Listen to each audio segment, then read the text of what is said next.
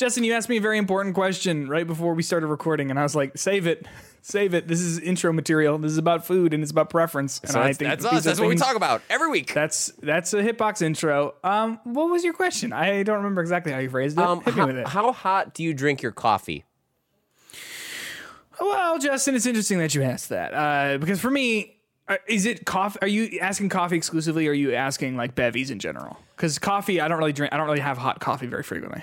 I guess it would be beverage in general if you don't drink coffee. I like them hot. I like them to the point where when I swallow it, it kind of hurts. Like Okay. I kind of feel the heat go all the way down me. Okay, is that good for you? No. No, don't get it twisted. I do not think you should do that. But I like it. Okay, I like how that feels. like you're on the verge of boiling when you drink it. Yeah. It feels bad. I mean, like it feels good and bad. It's kind of like I really like Milk Duds because I like how the way they feel like they're pulling out my teeth. Yeah.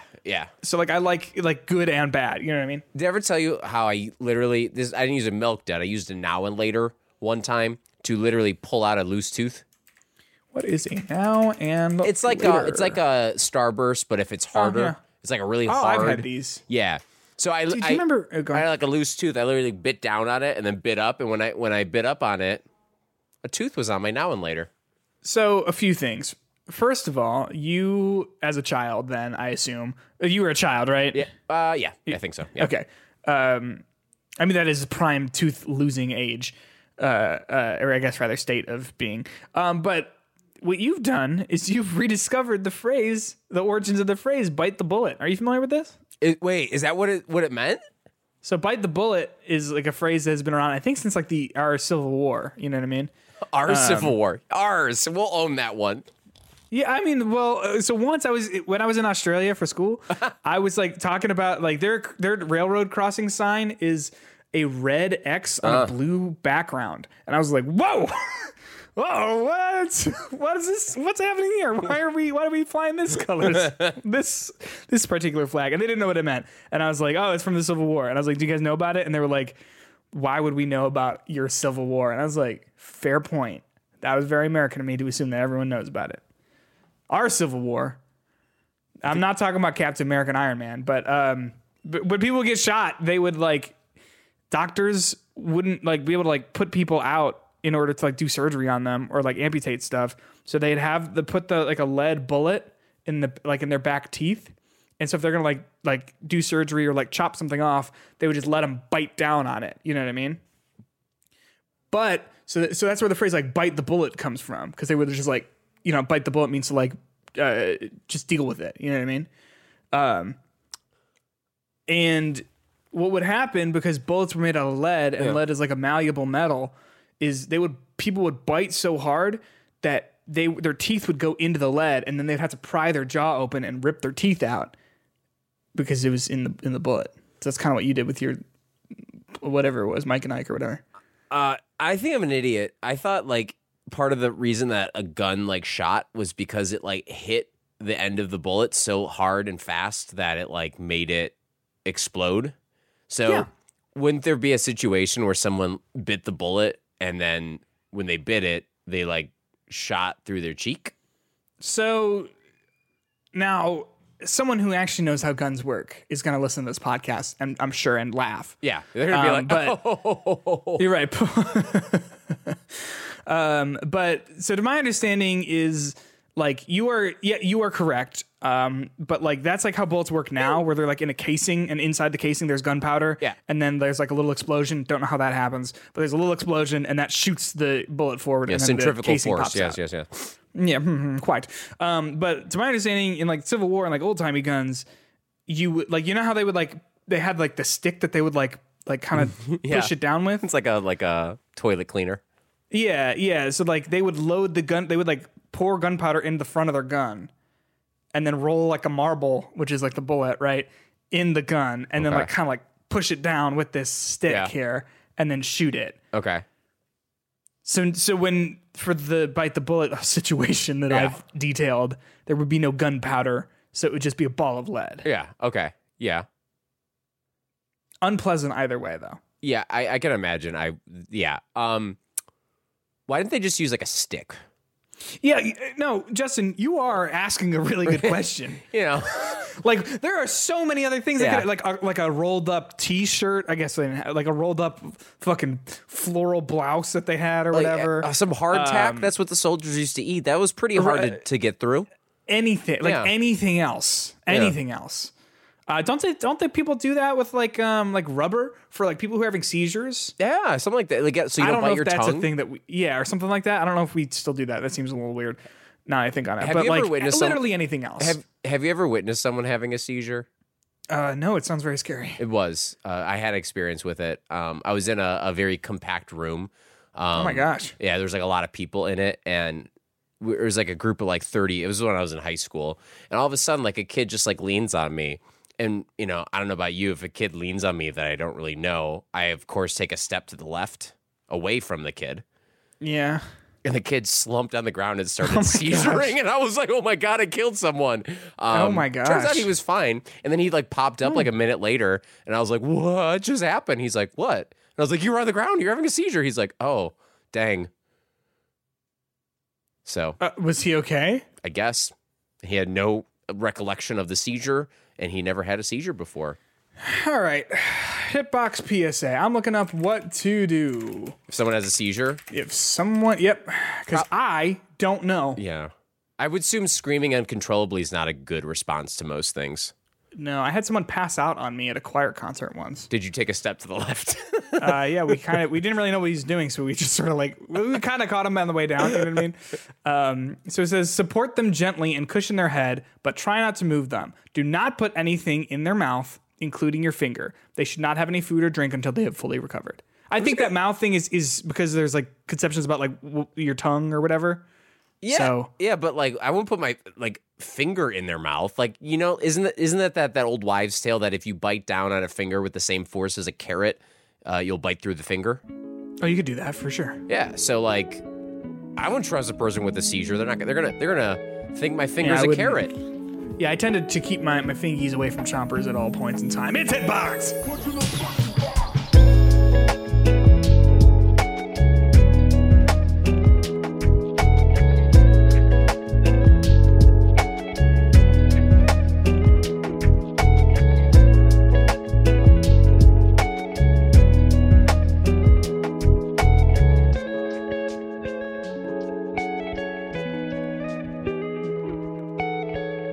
What's going on, everyone? Welcome back to Hitbox episode number 133. Today, not only are we talking about video games, but we're helping you learn what to do if someone has a seizure. My name is Peter Huntspatek, and joining me, as always, is my wonderful friend and co-host, Justin Makovich. How are you, man? Yeah. Do you feel like your brain has doubled in size now that we know what to do if someone has a seizure? I feel like tracking that line of conversation we just had is really, it's a thought experiment for a lot of people. You know, we get from hot coffee to Yeah. seizures. I have truly no idea how we got there. I mean, I'll be honest though. I think we've talked about. I don't know if we've ever talked about this on the show or not. Every single time we start recording, I black out. Yeah, I have all of a sudden no just you recollection see- of yeah, what I'm see saying. nothing. Yeah. But hey, thanks so much for listening. We appreciate it. Here's a preview of what's coming up in the news. The internet has thoughts about Suicide Squad Kill the Justice League, which we saw at the most recent State of Play. Sons of the Forest has an impressive first sales day. And Mortal Kombat 12 was backhandedly announced. And it wasn't even the biggest WB news of that day. Maybe it was, I don't know. We're going to get to all of that and more in a little bit here. Before we do, just want to give you a quick reminder to join us on Discord. The link to that is in the description of our episode. Support us on Patreon if you're feeling monetarily generous. Go to patreon.com/hitboxpod. Become a $1 podcast producer or a $3 deluxe podcast producer like Jay Knoll, like Dave Parker. Every single week you're getting an additional bonus episode, an additional 30 minutes of us chit-chatting. Last week we played the visual novel Lover Watch, which is the official Overwatch visual novel for Valentine's Day. This week we're taking a look at games that are coming out later this year, but there's going to be a fun little twist to it. So there's all that and more on there. If you are feeling interested, go ahead and hop on over to that. It would mean a whole lot to us. If not, no worries. Make sure to rate the episode on whatever podcast player you are listening to this on. And follow us on Twitter at HitboxPod. Justin, You want to talk about the games that came out in the Metacritic roundup? Yeah, let's do it. You know, I tell a lie. Metacritic is sick right now. It hurts. We'll get into it in a second here. Metacritic roundup. Metacritic is having a sick day. It's having a go. Yeah. So right now the website is broken. When I went there, it was just the big logo, then like hyperlinks. It's not feeling good right now. So today, the substitute teacher, OpenCritic, is filling in for Metacritic. We've got 2 games, I guess, in the OpenCritic roundup. Is it cool if we call it that for today? OpenCritic roundup. You got it. You got it. Thank you. Sounded just like it, I bet. Exactly. Real quick, though, it's important to note that OpenCritic and Metacritic are different. Metacritic gives you the individual scores for the game based on like what platform it's on. You know what I mean? So that way, like if something is terrible on PC in terms of like performance or something like that, its score on like Xbox, where it might be a little bit stronger, something like Wild Hearts, for example. You could see that difference, whereas on OpenCritic, it's all sort of mushed into one score. Luckily, we're starting with Kirby's Return to Dreamland Deluxe, which is only available on the Nintendo Switch. Ooh. Which has an 80%. That's a score. That's a solid score. Yeah, you know, I've played this and I want to talk about that in a little bit, but most critics tend to land between 8, 9, and 7. I said that weird, but between like a 9 and a 7. With some outliers, there is one outlier here is Metro Game Central. They give it a 5 out of 10. That says an underserved remaster to an unremarkable 2D platformer. That was the primary reason why the soft reboot of Kirby and the Forgotten Land was necessary in the first place. I personally disagree with that, but it's always good to get new opinions. Whereas someone like Chris Carter from Destructoid gave it a 9, saying a hallmark of excellence. There may be flaws, but they are negligible and won't cause massive damage. What do you think of this? I think it sounds like another Kirby game is out. So I'm playing this right now for work and then also for fun with Elena. So I've done a little bit of co-op and I've done a little bit of work op, right? And yeah, it's pretty good. I have very fond memories of Kirby's Dreamland. Is it just called Kirby's Dreamland?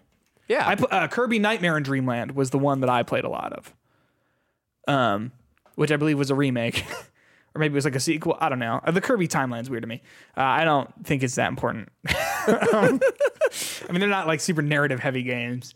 I'm liking this. It's a fresh coat of paint for a game that I've played before way back when I was a kid. So revisiting it is a little bit like you go, oh, I remember this. You know what I mean? In some of those levels. And then there's a whole lot of other stuff that is on top of it, additional bonus modes and things like that. There's a whole other basically like side activity area that's all just like really fun mini games.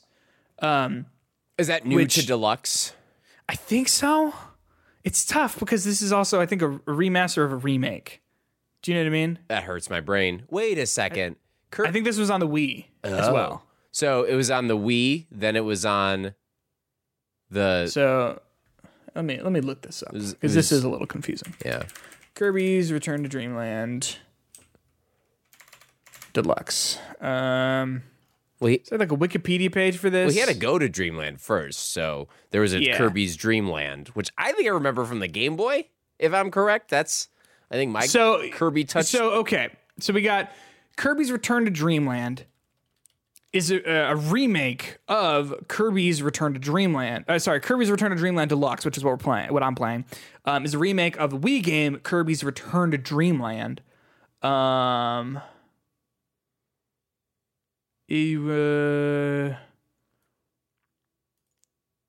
Which I think was just straight up a sequel. It was just like the next mainline Kirby game. Because I remember Kirby's Dreamland was the Kirby game that I played for the Game Boy.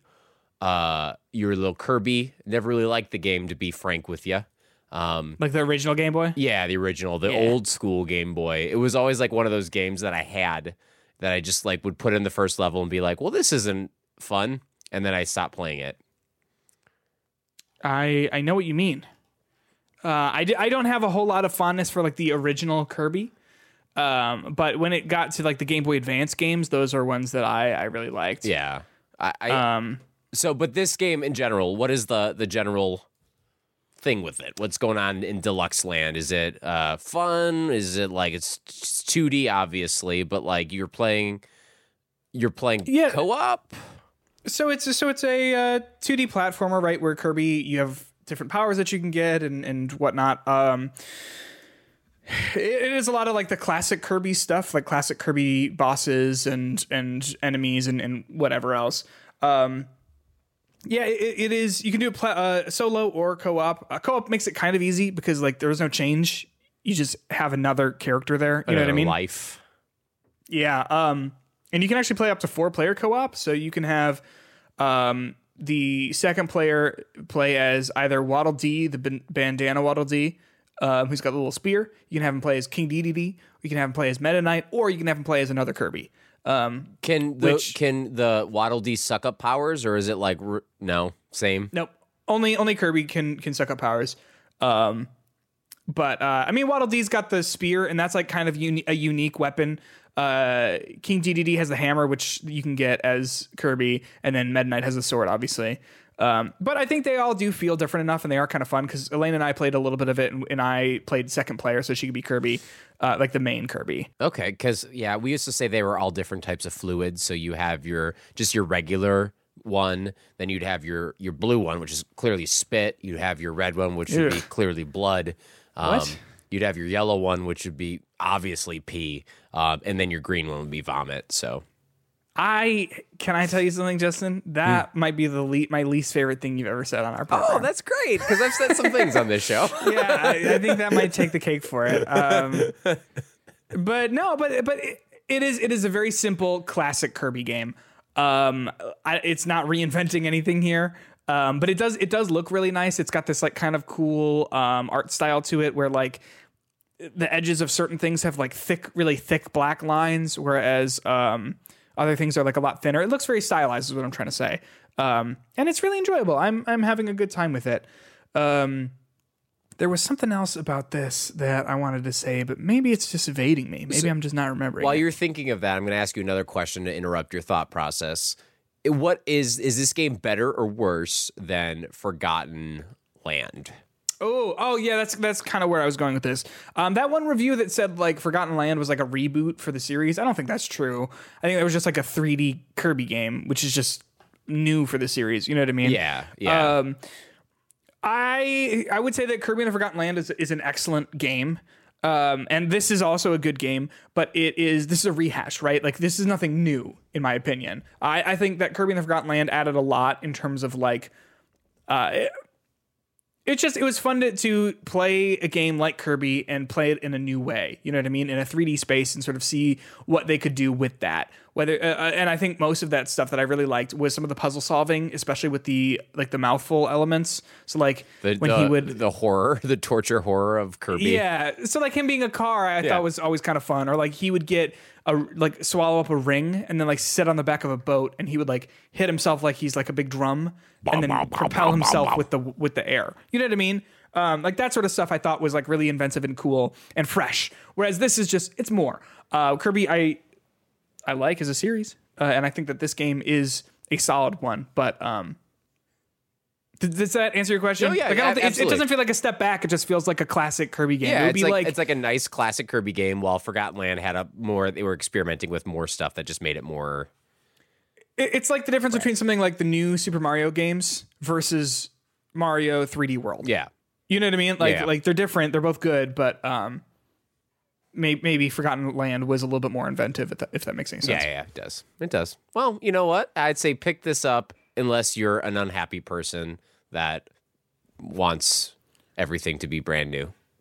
And it's like not like a challenging game. Like don't get it twisted. It's a Kirby game. It's not going to be like hard, but it's fun enough and it's cute. And Elaine and I like every time he gets a new power because he gets a new hat. Do you know the genre that we need to mix together? It's like a Souls Kirby game. Dude, we call it Soul Sucker. Kirby. You didn't play Kirby in the Forgotten Land. Some of those boss fights. Did you have a fat roll? You did not. but he's kind of round anyway, so he can just, you know what I mean? Bounce. You had a fat bounce. He's just. I just want to around. hold a real Kirby to feel what is it, you know? I assume he feels like a dodgeball. Yeah, Like, that's the sound I hear. Yeah. Yeah. I will say this though too. King Dedede, when you play as him, he feels like I don't know if this is like from the original or not. He feels like he takes inspiration from Super Smash Bros. Oh, that makes sense. I always thought it was King Dedede, and then when it came in Smash Brothers, they're like King Dedede. I was like, do you have a stutter, buddy? And nope, I was just saying it wrong my whole life. Can I say there's some great Kirby games? Kirby's Air Ride, Pinball. bring it back. Have you played Kirby's Pinball? I have. I mean, on the Game Boy again, my Touchstone. That was my favorite pinball game ever on man. Game Boy. Better than the Pokemon one. That Pokemon Pinball is really good. I liked Metroid Pinball as well. Oh. I think that might have been a DS game though. I don't know. Yeah. By the way, the game from my childhood was Kirby Nightmare in Dreamland, which was a remake of Kirby's Adventure, which was like the original Kirby game. But there you go. So Kirby and I'll say this too. It's a bad title. Kirby's Return to Dreamland Deluxe Plus. for your viewing pleasures. Plus. Yes, We'll come back to that later. Up next in the Open Critic Roundup, we got Horizon Call of the Mountain. Lucky for that. It's a lucky week. This is also exclusive to the PlayStation VR 2. Ooh. It's got an 81. That's not scoring bad. 1 point better than Kirby. That's hey, I'll take it. I'll take that. You want to know I'll take it? Because I drafted this shit. Yes, you did. Yes, you certainly did. It seems like the consensus is, hey, this is a triple A VR game, and those are kind of few and far between. I mean, I think like the games that come immediately to mind for me when I think of like big budget VR are like Half-Life Alyx. End of list. You know, not to say that there aren't like good VR games or anything like that, but games that feel like big budget, full productions. Do you know what I'm saying? I would add to that Moth. Please do. Yeah. Okay. And I would add to that Astrobot. Like the original Astrobot. Okay. I mean, it's like you're playing a Mario game, and I think like it's pretty clever and creative. But no, I agree with you. There's even those games. I mean, I wouldn't call them like the AAA-ist of AAA studios. Heard this called Aloy's Playroom. Oh. Because it's kind of a VR game. It would just be devoid of love, wouldn't it? You know, just a very it's an empty space and like just yeah. I will say that this is a game that to me, I mean, like I've not played it. I've not really watched a whole lot from it. Mostly because like even if I had a PSVR 2, like this would be like the big selling point I think for a lot of people. Mm-hmm. But for me, I don't like this series. You know what I mean? So like I don't think that this would be like up my alley. And it seems like that is maybe echoed in some of the reviews here, like the IGN review. It's a 7 out of 10 review by Simon Cardy. Says Horizon Call of the Mountain's exciting heights elevate it just enough above its often monotonous climbing mechanics to create a fun first blockbuster entry into PSVR 2's library. And so like a lot of these say that like, hey, this climbing thing, the climbing parts kind of suck. It might feel like a tech demo at times, but it's still impressive, like an impressive tech demo. Which to me, I mean, like, hey, I look at like Astro's Playroom. That was a tech demo. Yeah, it felt like badass. But it was impressive, and I liked it. You know what I'm saying? Yeah. I think from what I heard, this is like almost one of those physically exhausting games at times with the climbing mechanics to it, which is always interesting. I feel like whenever you're playing a VR game and your muscles hurt the next day, it feels like you're doing something right in life, you know? I guess so. Have you ever gone rock climbing? I love like bouldering. Excuse me? Like with ropes or without, like on belay or not? Oh, I would definitely put ropes on. I wouldn't trust myself climbing up a flight of stairs without ropes. You know what I mean? Gotcha. Let me answer your question for you. Yes, I have. Okay, but have you done it without? Yeah. Have you free soloed it? Oh no! Like let me say this. When I've done rock climbing outside, like on on an actual wall, I've never done it without a belay. But like I used to go to like climbing gyms a lot and do just like bouldering there, where you just got like mats at the bottom. But have you ever gone on a treadmill? rock climbing wall. Like it just keeps moving. but that looks so dope. I've seen that before. We used to have one at the school I teach at. I don't know if it was there when you were there. Do you remember? No. It was in our small gym, and it wasn't a vertical one. It was a horizontal one. And it was fun because you had to have two people. There was basically 4 people who got to be involved at a time, which is bad for a gym class of like 40 people because you had like 2 people on either end going towards the middle, and then you had the people in the back. Let me put my face on here for reference. You had people in the back. They had to be in like the position to like in case they fell, you had to like try to catch them. So you'd have like you'd stand in like a crouch position with your hands out like this in case they fell, so you'd catch them. No one ever fell on my watch. I've seen. I remember that rock climbing, like that little like vertical rock climbing thing.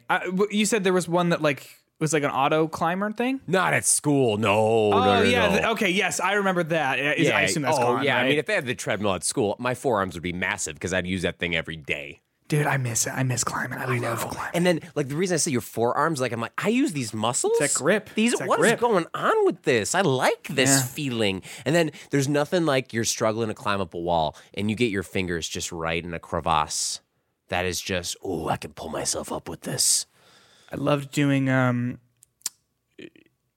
a certain point, you realize, like, wait a second, I can climb way better if I start hooking my heel. You do these like heel hooks. Where if I hook my heel up above my head and then I use myself to pull myself up, you know what I'm talking about? You said you put your feet above your head when you were okay, climbing. All right, I am desperately looking for this video. Wait, you really have a video of you doing that? Yeah. Oh no! Like you like monkey swung with your feet? So you put your heel above your head. Okay. Let me see if it's this one or not. Like this is so good, like, not good for an audio podcast. Like this? Yeah, like that. You just put your foot up like that. It has to be above your head. Yeah. Okay, so I'm gonna again, this is not great for an audio podcast. I'm just proving to you that I did this once.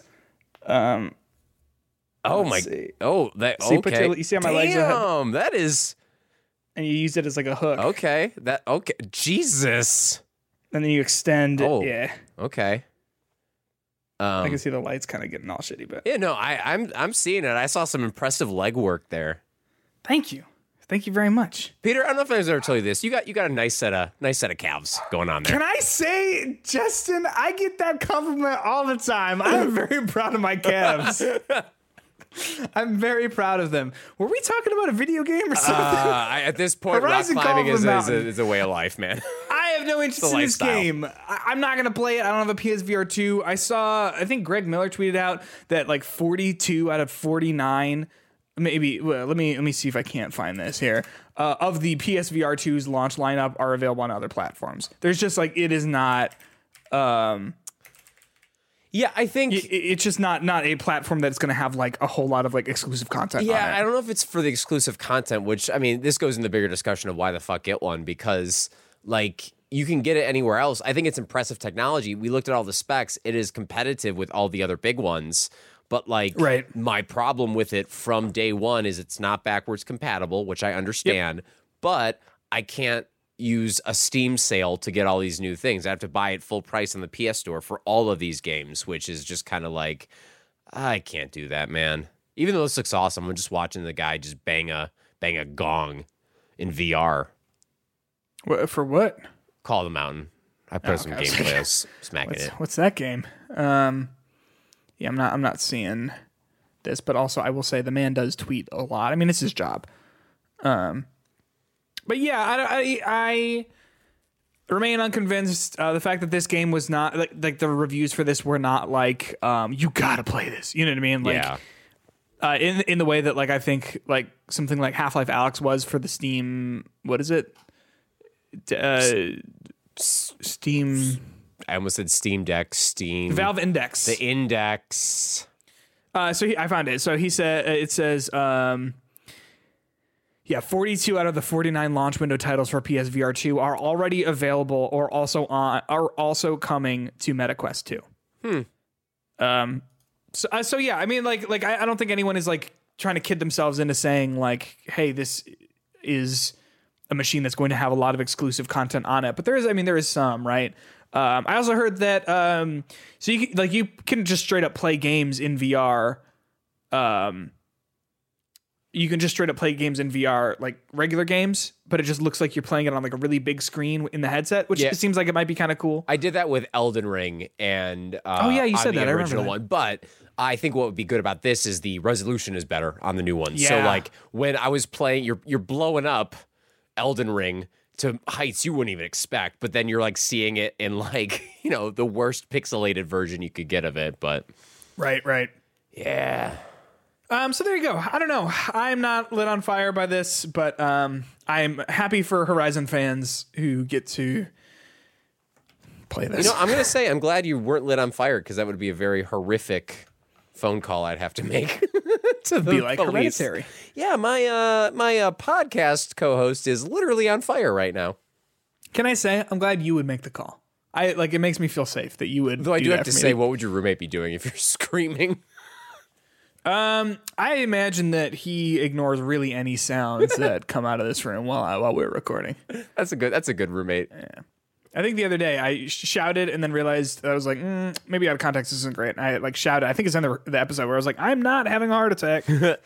Update for the listener on my coffee temperature. It's currently 187.5, and let me tell you, too hot, so it's going down.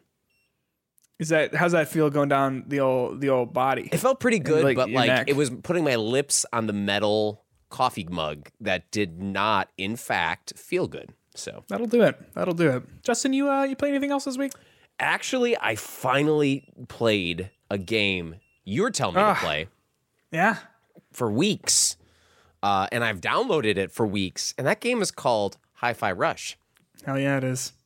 Tell That's me a about fucking it. good You like game, it? man. That's a really good. I'm so glad you like it because I was kind of on the fence as to if that'd be your thing or not. Tell me about it. I understand why you would say that. And as I was playing it, it reminded, it's hard to say exactly what it reminded me of. I'm going around collecting gears and I'm like, oh, this kind of is giving me some like Ratchet and Clank vibes a little bit. But it's also giving me like Devil May Cry vibes. I'm not liking it as much as Ratchet and Clank, but I'm loving it a shit ton of more than Devil May Cry. And I think it's for a couple reasons. So for the uninitiated, or if you've been zoning out for a bit, people, Hi-Fi Rush is a third-person action beat game. How would you describe it? What's the genre? Like rhythm action game. Rhythm action game, yeah. And I'm traditionally horrible at rhythm games in general, which every time, by the way, there's like some like things are locked with like button presses. I play Xbox like once every 3 months. So anytime there's a game that is requiring me to find out where the buttons are, plus in rhythm, this is like a whole new level. Every time that happens, I just put my controller down, like looking like, oh, fuck. But anyway, so I'm really not into these kind of like action-y games a lot of the times because I think a lot of them don't necessarily rely on story very well. I mean, think of your Bayonettas. The action is maybe fun in that game, but like the story is just batshit and crazy. That doesn't make any sense to me. But this one, first of all, without even talking about the gameplay, I'm digging the story a lot. I'm digging the characters It's a lot. fun, I'm right? digging the Yeah. world a lot. And they set it up in such a, like, it is a stupid setup to a certain degree. But like, 100%. how they like go from that setup and like, just, hey guys, just buy into this world, please. And then once you're bought in, everything that happens with it, with the simple defeat these bosses to win the game, meet these friends to help you beat the bosses, all this kind of stuff is just super clever, super fun. The characters are one note in like the best way possible. And I'm enjoying the story. So from mission to mission, that's keeping me going. But then the gameplay itself, it is like an action game, but with the rhythm stuff involved, I thought after the second level, it might get a little repetitive, but boy, are they layering systems upon systems upon systems in this game. But it really feels like you're required to learn them all and use them all, but it doesn't feel like there's like a million different things I got to memorize. It just feels right with all the different systems that you're doing. And that's not even adding to the fact that you got to do it all to beat in order to make sure that you get the maximum damage and the maximum score for your encounters. And just feels good too. So there's like all this stuff that's going on. And I think each thing it does, the story, the gameplay, the I guess the unique hook of the gameplay with it being that rhythm action game. It all just fits so well to each other, and it's like one of those things I literally almost can't put down. I had like 30 minutes to kill before we recorded today. I put it on this morning. I got up early. My dog was licking my face like he'd do 20 minutes before I went to work. Just pop that on. Got through an encounter or two, or a chorus, as one might say. Like it is just like it's a fun little time that I'm kind of like stuck with. I wish it wasn't so linear. I wish there was a little bit more like open worldy parts to it at times. I wish there was a fucking sprint button. Am I missing this? No. Well, I mean, you just gotta, if you want to like dodge, but even you could do like the dodge. Because the third dodge will be faster, but it feels like it's just a little slow with that stuff. And like, I think they do a good job of, even though it's not, like I said, it's a linear, they do a good job of like adding stuff for you to explore. Both, I'm assuming you can go back a chapter select once you're done with it. Yeah, I would assume because there's like a door you come to and it's like, can't do that now. And I'm like, all right, when am I going to do it? So like, I'm assuming they're going to like, I think the problem with him with a sprint button is that he would need to move at double speed so that his feet were landing on the beat. What's wrong with that? But like, give me to my A to B faster, man. I guess. Nothing wrong with that. You can get that quicker time. Yeah. Let me tell you, you were explaining it to me and you're talking about like on the rhythm in the 3/4, and I was just like nodding my head. I don't fucking know any of this stuff. But like, I don't know. It does a really good job explaining it, doesn't it? It does. And then they have a bunch of like good cues throughout the game to really like help you. Whether it's the cheat sheet by pressing the menu button or whatever it is, you actually have like the metronome on the screen that you can constantly have on there. But even without that, your little cat thing is moving. The world is moving. You're moving. So it all kind of works with each other. And like, I'm literally getting better at it. And you could tell every like combat encounter, they give you like a percentage about how good you are on the beat. So my percentages weren't too hot, but slowly but surely, I just got 60% on an encounter. Yeah. And I was like, okay, all right. Damn, dude. But yeah, this is not a game you should play on a Backbone. No, I would imagine not. Although they were trying to push it, saying like, "Hey, play this on xCloud." So I don't know, maybe. I wouldn't. Yeah, it's. But like, I guess if I had to, I would. But I think that one of its strongest features is that I think it takes the idea of being a rhythm action game sort of to another level. Whereas I feel like a lot of other rhythm action games tend to just be like count 4. 1, 2, 3, 4, right? Like attack, just like 1, 2, 3, 4. Whereas this game, because your light attack is on every beat, and then your heavy attack is every 2 beats.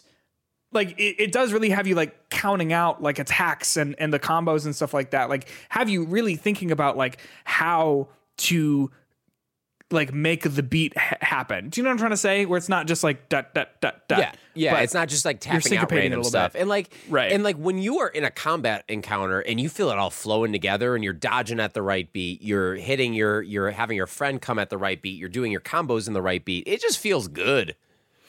So you're not like a huge like music person in general, right? No. Have the needle drop moments for any of the boss fights done anything for you? Excuse me, needle drop moments? There's like the needle drop moments. Do you know what I mean by that? By like a needle drop? Like when they power up?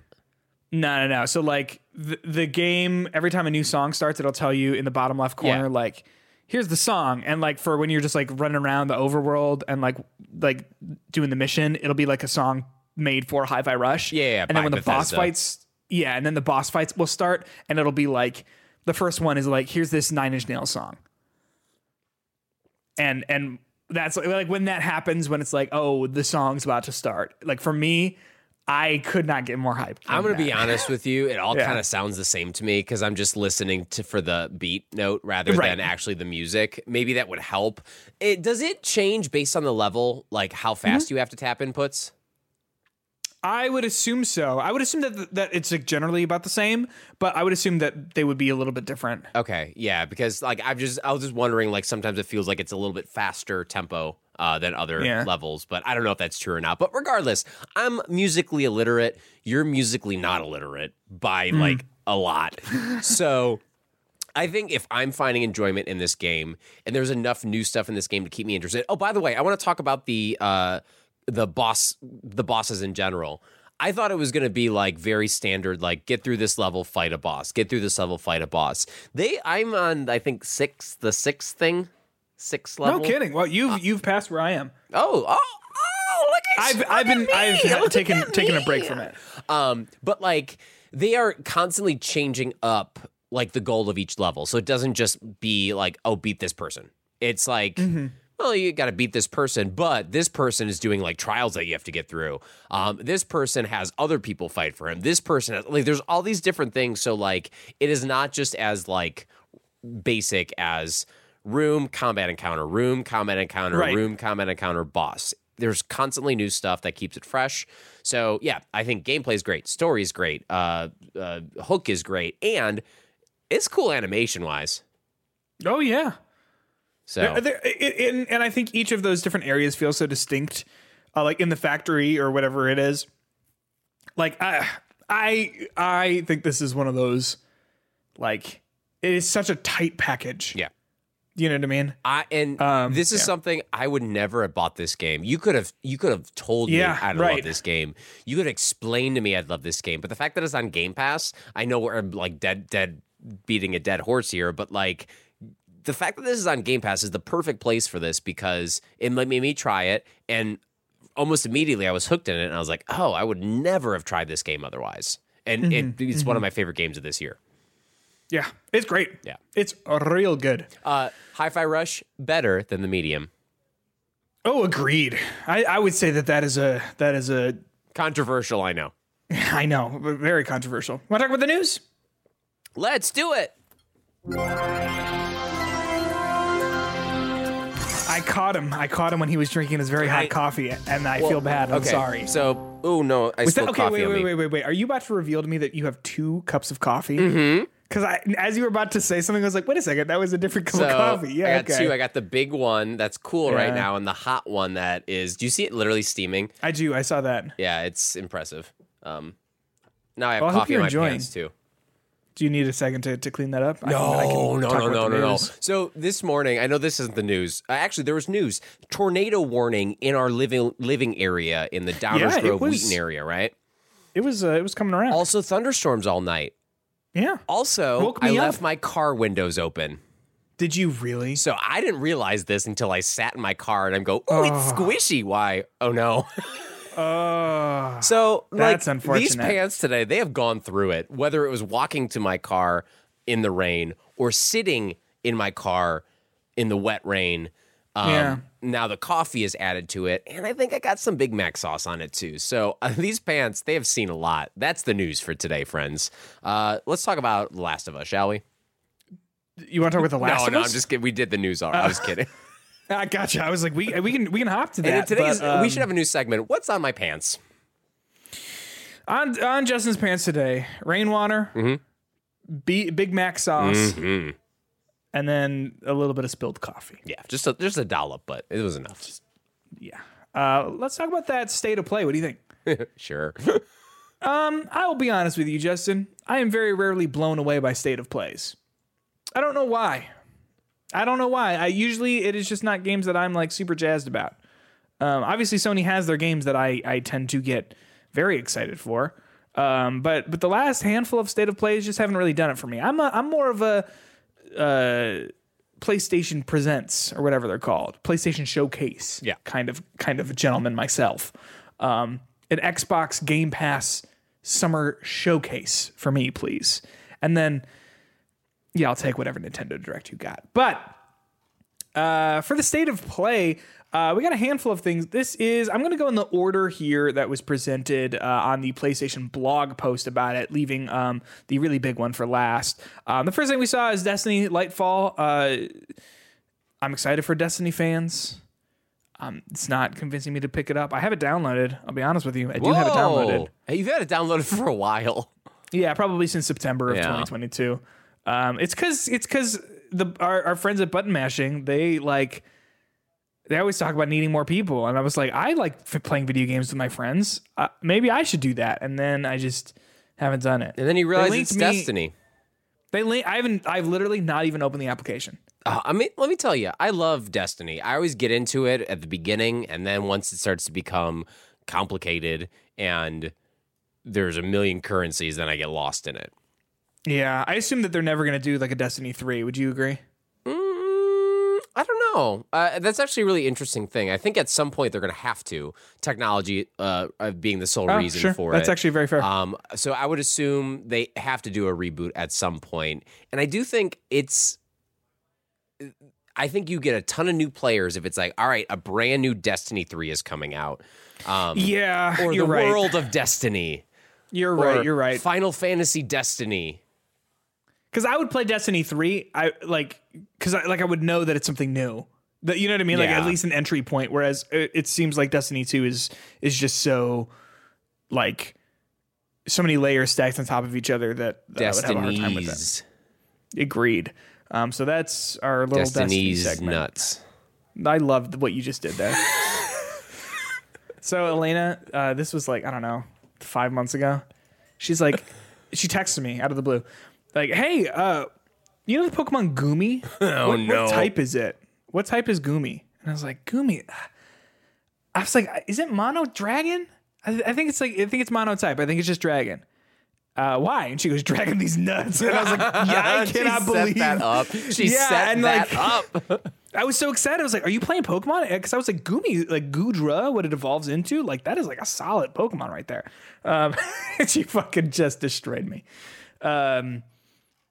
Other big headlines from this: Humanity, makers of Tetris Effect, showed off their new game Humanity. You play as a little dog and you direct like giant crowds of people into solving puzzles. I'll be honest, man, this looks like my thing. I like this.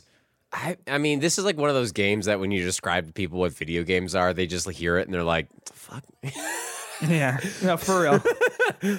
Did you get a chance to play the demo? Because they have a demo that's out until... Is it out? Yeah, I think it's out until March 6th. I forget the exact date of it. Gotcha.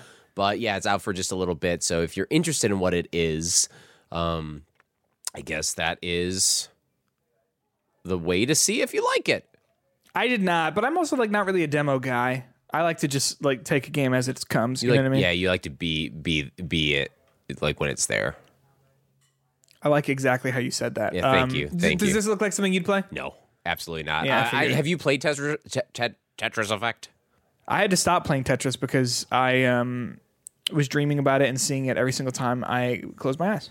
I'm actually reading a book right now about Tetris. What is it called? Tetris.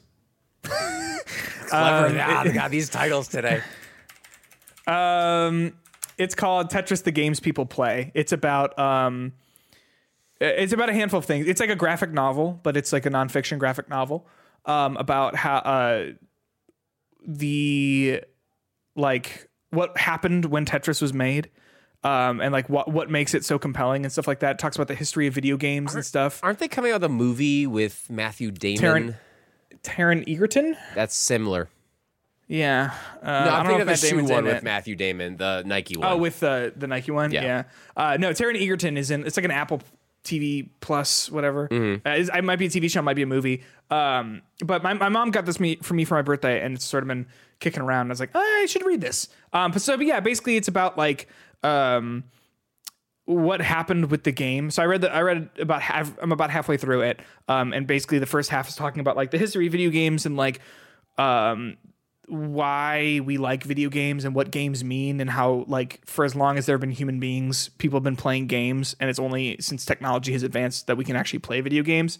And then it starts talking about like the actual like how Tetris came about and how it was made by this guy Alexei something in Russia in like the 1960s or something like that, maybe 70s, and how it had some publishing issues where basically because of a mistranslation and the fact that there were no laws regarding like video game publishing and like ownership and art ownership and stuff like that, it was a whole ass thing.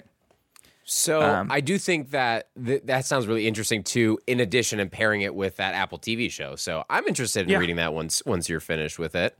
I'd give it a read, and it's really quick. It's like it's a graphic novel. It reminds me a little bit of like Peropolis. I don't know if you've ever read that. Oh yeah. It's about like Iran. Yeah.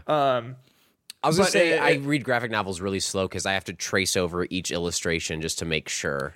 Yeah, I've and you really make your own book. it. Yeah. Yep. No, it's a very quick read because I mean, like, maybe there's like 25 words per page, like just because. Is you know what I'm trying to say? Yeah, like, it's a very easy read, but I find it fascinating. But I'm a big fan of Tetris, and I had to stop playing Tetris over the pandemic because I was playing too much Tetris 99 and then Tetris Effect. So I am very excited for Humanity. Those people know how to make a game that feels like something. Like those people? The Tetris people, Tetris Effect people.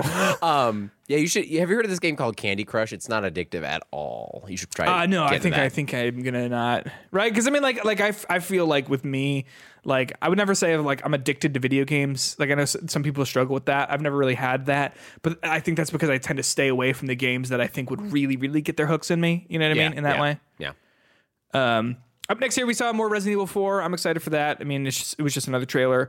We got that's coming out in like a month. Excited for that. 3 new fighters for Street Fighter 6. Are you going to play Street Fighter 6? Are you a fighting game fan? Not really, right? I like fighting games to a point, but like whenever I play like those games, like they are fun if you get into them when everyone else is new. Yeah. So you have like a 2 to 3 week sweet spot of when that game is actually fun to play. And then all of a sudden you get online and it's just like, oh, no, didn't even hit him. Oh, shoot, didn't even hit him. Okay, didn't do it.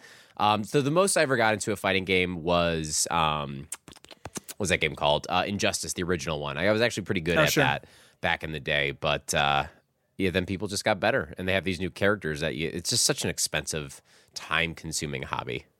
Yeah. Fighting games in it. only fighting games, right? Yeah, only fighting. Everything else is real cheap. The other thing I want to talk about here before we talk about the big headline from this is Goodbye Volcano High. Yeah, I figured this would be the one. I'm so excited for this. They showed off more of the gameplay, and my goodness, I'm so excited to be a little dinosaur. If you don't remember this was announced in like 2020, and it's a visual novel where you play as a dinosaur in high school in a garage band, and you're trying to figure out how to spend the remaining time of your days before the meteor comes and wipes you guys all out. How would you? Aside from the dinosaur part, that was exactly my high school experience. Oh, well, you thought there was impending doom coming? No, aside from the dinosaur and like the doom stuff. Okay, say there was a meteor coming towards Earth and there was like, I don't know, 99% chance that everything was going to go up in flames, right? Yes. But there's that 1% chance that Yes. things would go on normal. If knowing that information, that there's that 1% chance, would you go about your life being a good person? Would you still like go to school every day? Like if I was in high school? Yeah. Probably not. I'm going to be honest. I'd probably go to high school because I'm the kind of person who's like, but what if? I would probably, I mean, I would try and find ways to make the remaining moments of my life feel like they matter. Which is what Goodbye Volcano High is all about, baby. I can't wait. I was gonna say, so excited. You don't feel like your life matters when you're out of high school? Come on. These triceratops. Wow. These triceratops, same genre, and Stegosaurus and eagles. I don't know what some of them look unique. They're just living their life. They know it's coming. Yeah, but what do? Do you spend time with the girl you like, or do you spend time with the band? For the band. Is that a question? For the band. Let's talk about Suicide Squad Kill the Justice League. What do you think? Let's do it. They showed off. So speaking of impending meteors coming to. I fucking love that comparison, Justin. Suicide Squad Kill the Justice League. They showed off two trailers. They showed off like some gameplay for this, and then they did like a deep dive with the devs of this game. I want to know, thumbs up, thumbs down. How do you feel about this? Okay, so I feel like I know what you would think, but I'm curious if I'm right. I think this game looks better than what I thought it was, but it's also what I thought it was. Yes, if that makes sense. 100%. So thumbs up, thumbs down. Where do you fall? You have to do up or down. I am. You got to make me do. I mean, I'm gonna say thumbs down, but like I would be much more like that. Like in the middle. This game is gonna be a 75. To me, playing alone, thumbs down. Playing with my friends who I play Apex and Fortnite with, thumbs up. Oh yeah, I'm sure. This seems like a perfect avenue for multiplayer games. But like in terms of just like something that I want to sit down and play on my own, No, thanks. I don't know, it's just odd to me because they, like, obviously you have the 4 main characters, right? They have teased that more characters are going to be released. I'm not sure if that's behind a paywall or not, but more characters will be playable in the future. But, like, to me, that says that there's a big emphasis on multiplayer because, like, if you're just doing the single player story, they just throw in some more Suicide Squad members. Like, that's not going to work. So, Justin, you and I were texting about this with your brother-in-law the other day. Like, they say, I don't know if it was in like the main trailer or like the dev breakdown, but they talk about how like the game has been designed to be played solo or played with 2 people or played with 3 people or played with 4 people. And basically if you play solo, it's just all bots, you know, on your team. And I mean, it's not true, right? Like you can't, unless you are fundamentally changing how the game works and like how it plays and all that sort of stuff, you can't balance a game for 4 people and for 1 person. Like you can make him okay, like, but have you ever played Left 4 Dead solo? I mean, we played Back 4 Blood with 2 AI people who were just the worst. It sucks, Constantly. right? Because it's not designed for that, right? Like similar thing here. Like I just don't think that you can say like, oh, we've designed it for 4 players with 4 players in mind and also 1 player. Like I'm sure it's fine solo, but like it's not going to be like optimally designed for that, right? You know what I'm trying to say? Oh, yeah. I mean, it depends. Like, if they really are trying to go for a single-player avenue, right? If maybe they started single-player and then added the multiplayer thing, which I don't think is the case. Like, I could theoretically, with this specific developer, see them being able to do that to a certain degree. Yes. They have a pedigree that I think there's a lot of like red flags with this for me. But the one thing that kind of brings it back is like, but it is being made by Rocksteady. Right, exactly. And they are very good at what they do. Yeah, so I would assume that they could do it, but ultimately this game looks like a third-person shooter.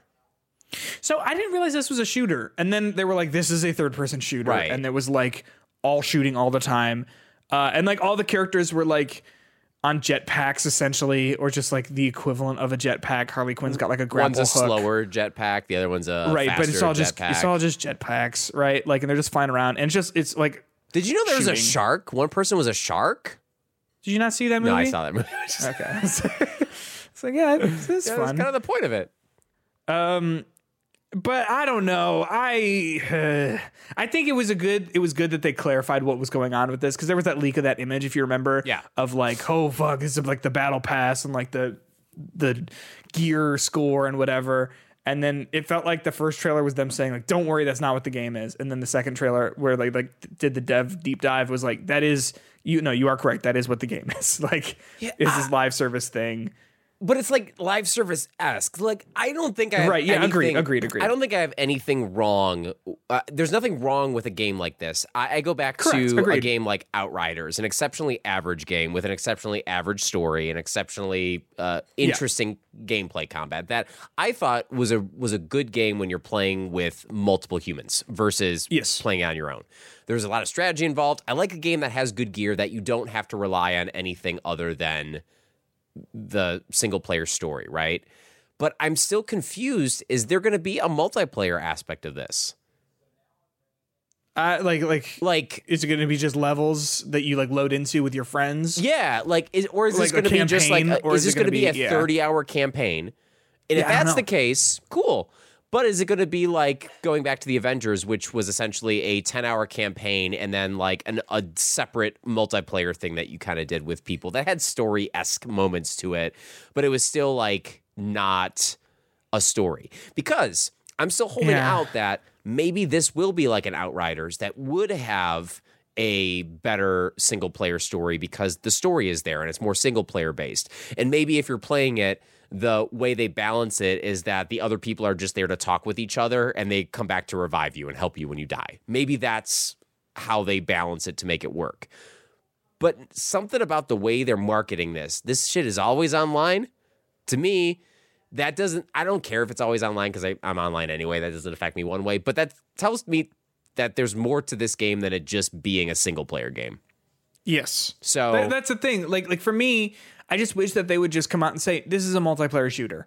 Right. Like, because this whole like sort of like tiptoeing around like it is a multiplayer shooter, but like you can play solo. Like, no, just say one way or another, is this a multiplayer shooter or is it not? Because I think people would respect. I personally would respect that more because then I would know what it is, as opposed to being like this like every game. You know what I mean? Where it has to be every single thing.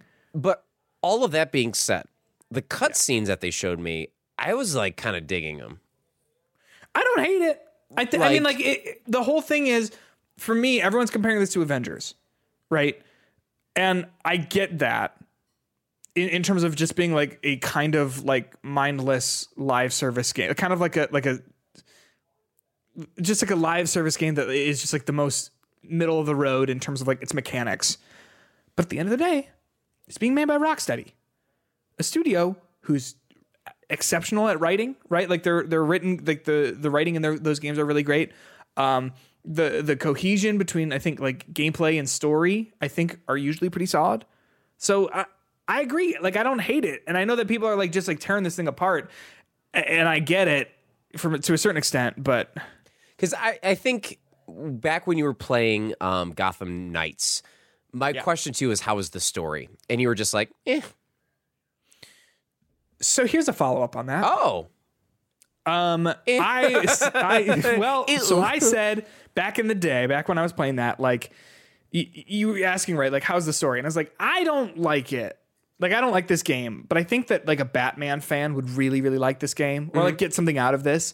Well, the two biggest DC fans that I know that are my roommate and the other guy we play Apex and Fortnite with. They're big DC Comics people. Both bought it with like hoping to like get into it. Both of them are like, this sucks. Oh, Like, okay. sucks. So then it's bad. So, but I was asking you that because I was like, even if the vanilla ass gameplay is there, if the story is good, then it can save it. Yes. But when you said that, I was like, you know, like, because I trust your opinion on stories. That all of that, this game, the gameplay looks better than Arkham Knights. Gotham Knights. It looks better. The story looks more better already. And Gotham Knights scored a 70 something? Yeah, I'm gonna say 71. 71, whatever that was. So like, if that's the level, I'm assuming this game is going to be better than that. No matter what happens, no matter what other this multiplayer shit is going on, it looks prettier. It looks like it's going to be more fun to play. It looks like the characters are more interesting and engaging. So I think overall, I saw this, and again, my expectations were low. I think this met, and if not exceeded, what my expectations are going to be for this game. And not that I'm going to buy this on day one, but I'm more likely to buy this game than I was of Gotham Knights. Agreed. And like, I would play this if my friends were playing it. And like I would get into it, I guess. It's just not the type of game that I think would really stand out to me as something that's really special and unique. You know what I mean? Yep. I think we said this when we were texting too. Like, this is a game that I think that would have like kicked ass like in 2017, 2018. Oh, yeah. You when this, I assume, started development, this was like the hot shit. But I think people are just over this style of game right now. Unless it's Destiny, Call of Duty, Fortnite, or Apex, I think people are just kind of over this. Here's something. What if in the map there's a slow ring that just comes in and you can't touch you the can't ring? get around it. Yeah. I mean, think about that. That might make the game a little bit more modern. What if it was 100 players and no teams, or teams of 3? Yep. And you had to fight, and the last team standing wins. You know what? I think we have an idea here. Yeah, let's write that down. Let's put a pin in that. I think that could be big. Yeah, we'll come back. We'll come back to that. Sons of the Forest. This is the sequel to The Forest. It's a game that I can't play because I'm a little baby and looks very scary. Has sold 2 million copies in its first 24 hours of being in early access. To the point where I think it, like, to my understanding, it made Steam kind of unfun to play, to use, because so many people were buying this thing. I'm going to be honest. That's wild. Just in general, it sounds unfun to play. Downloading all those updates, Steam. Every time I turn Steam on, my computer does a little, like, it kind of like gets ready to throw up a little bit. I'm like, just do it. It's fine. Like, update whatever you need. Like, it reminds me of like iTunes back in the day when you accidentally click on that and you're like, fuck, this is my next 15 this minutes. is all I got to do right now. No, I feel that. Yeah. Get in the cloud, man. That's a fair point. But yeah, no, 2 million copies. That is exceptional. I think it last month outpaced Starfield for the high most wish listed Steam game. I didn't know people were so hungry for The Forest, like that first game. I imagine that a crafting multiplayer survival horror game like this probably does very well on Twitch, because this is just like, I think, perfectly crafted for people to like react to and do whatever. Because it's the kind of game where like not this exact scenario, but it's kind of like a lights out and then something scary happens game. You know what I mean? Yeah. Like where you're just randomly doing your thing and then you're like, what was that? Ah! Right? And it But I looks don't know, I'm watching an IGN video right now as this is going out of like the first 16 minutes. It looks pretty cinematic for all these kind of things. Like all that, you know, it's a crafting game, but like looks pretty. Literally saw a guy jump out of a helicopter. The helicopter almost killed him, and someone in like a foil jumpsuit just like punches him in the face. So like, color me intrigued. It looks scary for someone like me. Very scary. I would never play these kind of games because resource management always like gives me anxiety for no reason. The cannibals freak me out too. In general, a cannibal freaks me out. Like That's I knew what a I'm cannibal saying. one time. I couldn't go anywhere with What? it. Yeah. Is that true? No. It's like I was like, I would not be that guy's friend. No. It was really odd. Like he kept trying to nibble me. Gross. Dude, I'm watching the trailer right now too, like just like passively, and there's like this like long guy. Hmm? He's just really like a torso, but his torso just keeps Shaquille O'Neal? going. No, it's just like a torso. It's gross. Like, see, this is spooky. Like, this is like, congratulations, Sons of Forest. You made a game that I can't play because it's very scary. Are you just not? Are you watching like Slender Man? You know what? It might be Slender Or Man. worse, are you just looking through a window? Oh, I see. I thought you said mirror, and I was like, I don't look like that. Well, no, I don't like you're just think. looking out a window of your that he's house. outside. Yeah, he's outside your room. So to be honest, I'm glad you didn't get that at first because you probably would have been more freaked out. Yeah, Then. it made me maybe curl up in fear. Yeah. Speaking of curling up in fear, EA has sent out like a poll to people if they're interested in remakes of Dead Space 2 and 3. Only those two though. Not Dead Space 4. We talked about this, right? Like, should Dead Space 2 be remade? My answer is no. In fact, I wrote about that on digitaltrends.com. Whoa! What did you In an say? article. Let me digitaltrends.com Dead Space. Let me say. I think the title says it all here. Dead Space 2 doesn't need a remake. It's already perfect. Oh. Where I basically just say let me hit you with the opening two paragraphs of this thing. Dead Space 2 is, in my opinion, one of the greatest games ever made. One of the reasons for that is because it uses the best ideas from its predecessor, the original Dead Space, as a brutal jumping off point, both mechanically and narratively. Dead Space is a fantastic starting point, but Dead Space 2 upped the ante on nearly every front. Following the success of the recent Dead Space remake, many fans are expectantly looking at the game's developer, EA Motive, and hoping that it'll announce a remake for Dead Space 2. As a diehard fan of the franchise, I hope they don't make one. There's a lot to love about the way the Dead Space remake reimagines the 2008 survival horror classic while also staying true to its roots. While I was a big fan of the remake, it feels like a fresh coat of paint rather than a new foundation. Its new colors sure look nice, but they're all pulled straight from Dead Space 2's palette.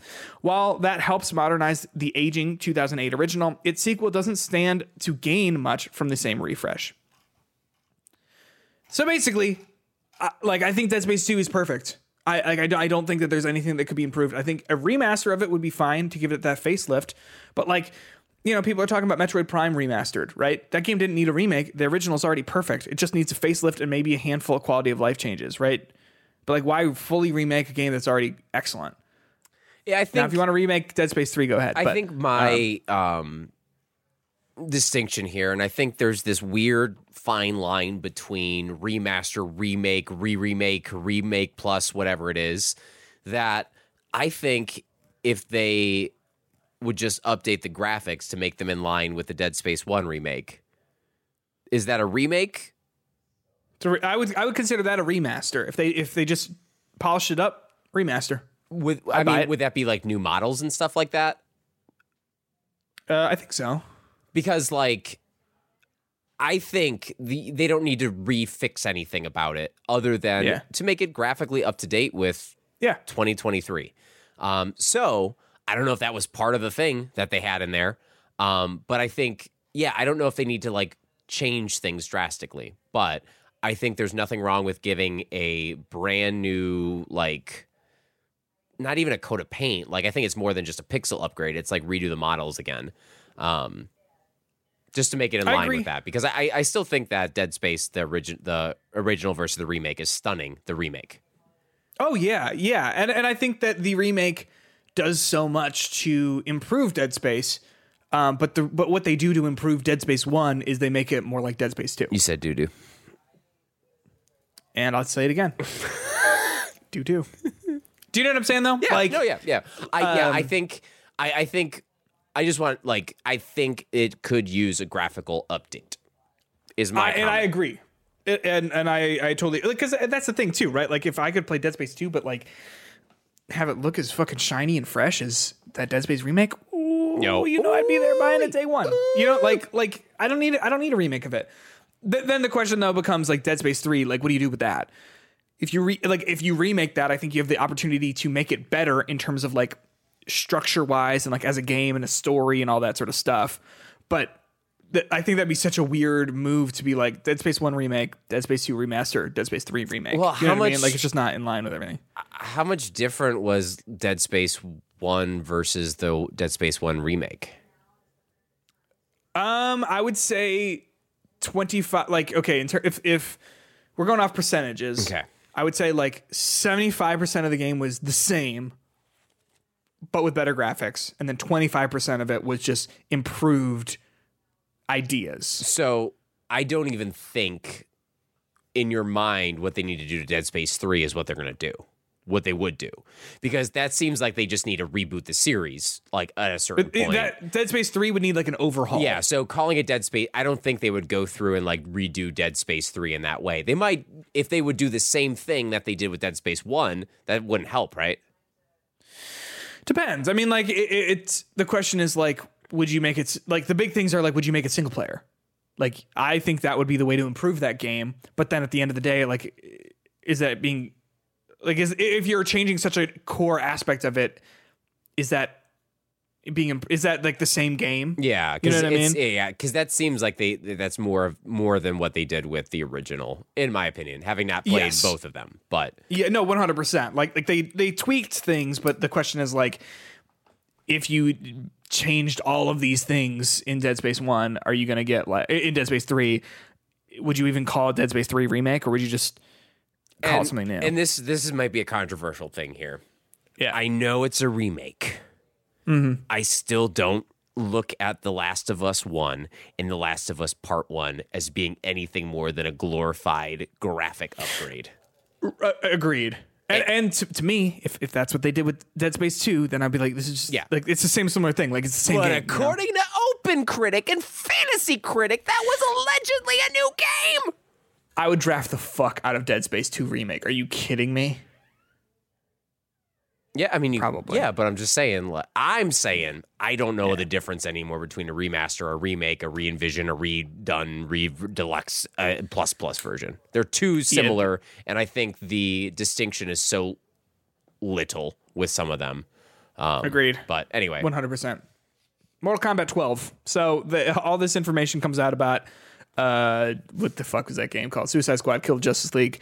And then later that day, apparently like an earnings call from for Warner Brothers Discovery, basically they said like, we're looking forward to our slate of video games that are coming later this year. It says, this is a direct quote from Andrew Slabin, that's Warner Brother Discovery's Executive Vice President of Global Investor Strategy. He said, and there's lots more to come, including the highly anticipated Mortal Kombat 12 and Suicide Squad Kill the Justice League games, also set for release this year with ambitious launch projections. So I guess Mortal Kombat 12 is coming. Don't know when that announcement's happening, but that's exciting. I won't play it, but I know my roommate will. Yeah, I mean, that's cool. I'm glad it's coming out. I went back to, was that not Resident Evil, Mortal Kombat 10 I think. When that game came out, not very accessible. 11. Wait, no, 9 was the one that I started with, and that was really hard. 10 I liked. 11 I never played. I just think Mortal Kombat ain't for me. I ain't into this, like, let's see how gross a body can look. Yeah, because it leans a little too hard to be like, we're gonna be edgy. Yep, like, yep. But I loved Injustice, and I got to admit, some of the story stuff that he did with 10 and 11. While I didn't play 11, I watched part of the story stuff. Was good. So they did a good like job of like creating characters and stories and stuff. But I still don't care about Johnny Cage. I truly couldn't tell you. I know that Scorpion goes, "Get over here." I know that was pretty good. That was You should. Have you thought of getting into the voice acting? I'm just saying, get over here. Yeah, I wonder if anyone has a good impression of Scorpion. Never, not once in a million years. I know that Baraka has the arms with blades in them. Isn't Baraka? Wasn't he a president of our United States? Can I tell you something? Baraka Obama is, I think, maybe one of the funniest fucking ideas, like just like concepts. Can you imagine the character skin? That would be so funny. Where he has the blades come out of his arm. Yeah, but he's like wearing like a full like suit with a presidential pin. Yeah, see, I'm imagining Baraka, the Mortal Kombat guy, in that suit. Yeah, that's it. Like giving a presentation. It's just like a normal suit, just like, except it can be the brown suit that everyone gave Obama like crap for wearing. Oh, like the tan one. He looked good. Fly. It was Easter. What the fuck? He looked awesome. Yeah. Anyway, I like the idea of Baraka Obama. No one seems to think so, but hey, I like it. It's gonna happen. Don't worry. I know about him. I know the name Johnny Cage. I met one of the performance capture artists for several of the women in the game, but I don't know what characters or really much about. I met her at like a Comic-Con. Sat at a panel where she talked, and I was like, oh, this is cool. To be fair, I did just type in Baraka Obama into the internet, and there have been results that popped up. Baraka Obama. No, I did not mean Barack Obama. But just go to images. You'll see stuff. Yeah. Yeah, this is very good. Yeah. So some pretty. All right, internet, you win this time. Yeah. What isn't on the internet? Oh, Baraka Obama body pillow. Let me see. If it exists, if you've thought that, then it exists. Can I say I went to a mall in the northwest suburbs last week. And body pillows are everywhere, man. I'm telling you, like, this is not like a weird thing, but like I used to like have a body pillow like to like sleep with because like one of the like a long pillow. Yeah. I didn't like do anything gross with it, but like just having one was like good to like cuddle with. And yeah, thanks for clarifying. You're welcome. That's what most people do with them, right? Yeah, I bet. I am just going to copy this image of Barack Obama, paste it in our Discord chat, and moving on. I didn't did you watch the Pokemon Presents from this morning, Justin? I did. Yeah, me too. And then I promptly forgot every part of it. No, dude, no. You don't tell me you forgot every part of that. They announced that they're going to bring back the classic Pokemon trading card game decks, which means that everyone who's been selling them for $8 million doesn't have to anymore, or maybe they do. I don't really know how that all works. Oh, I'm just like going down the list here about things they announced. There's a stop motion animated series from Netflix called Pokemon Concierge, which actually looks pretty good. Okay. And by looks pretty good, I mean like the concept sounds pretty good. So can we go back to the Pokemon, the original thing? That's the thing you're talking about with the board, right? Yeah. I honestly, they're just like reprinting like the classic cards. No, I think this is a board game. This is like a specific, like this is not just like the trading card game thing. It looks like it's like some sort of board game. They have pieces involved with it. They have like a gameplay table that you have. They have all this other stuff that to me, this looks like it is different than just playing like Pokemon cards on a table. Oh, that's kind of cool. So I just assumed that this was that because I just don't know much about Pokemon cards. Because I was watching this and I was like, this is like when I would play Yu-Gi-Oh! And I'd always want that like dual master arm thing that you can have that will like pop out. I first thought it was something like that, but this just looks like it's some kind of maybe I'm just reading too much into this, but it looks like it is some kind of like extra board game, or maybe it's just like a cool way to play and they have like cool cards sleeves on it. I don't know, man. Sure. Not enough information was given about this to put this in a presents. I was trying to scour the internet for stuff about this before we recorded, and I got nothing. Because it's just anytime, like, I feel like a lot of these things are like that, right? Where they just go like, "There's gonna be more Pokemon stuff," and like, yeah, I fucking figured, man. Yeah, they say like, basically, stay tuned for more information about Pokemon Trading Card Game Classic. TCGPokemon.com/classic is the website you can go to. Products and images shown are still in development, with the exception of basic energy cards included in Pokemon Trading Card Game Classic cannot be used in official tournaments. So because it's not like official, I don't know why or what that means. I have no idea. I'm telling you. I truly have no idea. I wish I did. Suspect. But yes, I thought the stop motion thing looked pretty cool. I'd watch that. I'd put that on and watch it and see what's up with that. But you're still missing the best thing. So I'm just gonna like fuck it. Like I'm just like scrolling past these. Like there's like an update to Pokemon Unite. They're getting the legendary Pokemon from Pokemon Sword. You got more DLC for Pokemon Cafe Remix, which I know people are crazy about. Every single Pokemon Direct, there is an update to Pokemon Masters EX, which I have never played in my entire life. I've never met a person who plays this game. You're almost there. But all of the champions from previous games are in it, which I was excited to see Lance. I was excited to see Cynthia. I was excited. I was excited to see Steven. It sounds like you just made up one. What, Steven? Yeah. No, he's in Hoenn. He's in Ruby and Sapphire and Emerald. He's got cool silver hair and a Metagross. And his name is Steven. You're missing. Yeah, exactly. You got Cynthia. You got Lance, the dragon Pokemon. You got Steven. I assume. Are you jokingly excited about Pokemon Sleep? What? Jokingly, dude? You're not collecting Pokemon. You're collecting sleep styles. Because I saw that with the Totodile, sleeping. That was literally my dog sleeping. That's how he sleeps. That's like, cute. With the one eye sleeped. Like, come on. Like, you're a Snorlax. If you're not familiar, apparently this was announced 4 years ago. I remember this. They're like, Pokemon Sleep's coming out, and everyone's like, what the fuck are you talking about? Like, what is this? Yes, I don't remember this. And basically, it's like an app that you can track your sleep with, and then it will tell you about what kind of sleep you have, and then compare it to a Pokemon. So, like, Snorlax, I assume, is like a sound sleeper.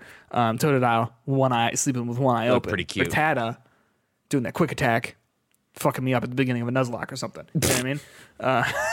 I'd never done one. I did one once in college, and I fucking wiped. I would be so bad at 2 hours that. in, and then I was like, you watch these like Nuzlocks of people doing it. They clearly like have done this before. They make it look so easy, and then you try to do it, and it's like I didn't know that. Real quick, Pokemon recommendation, Pokemon YouTuber recommendation, Flygon HG.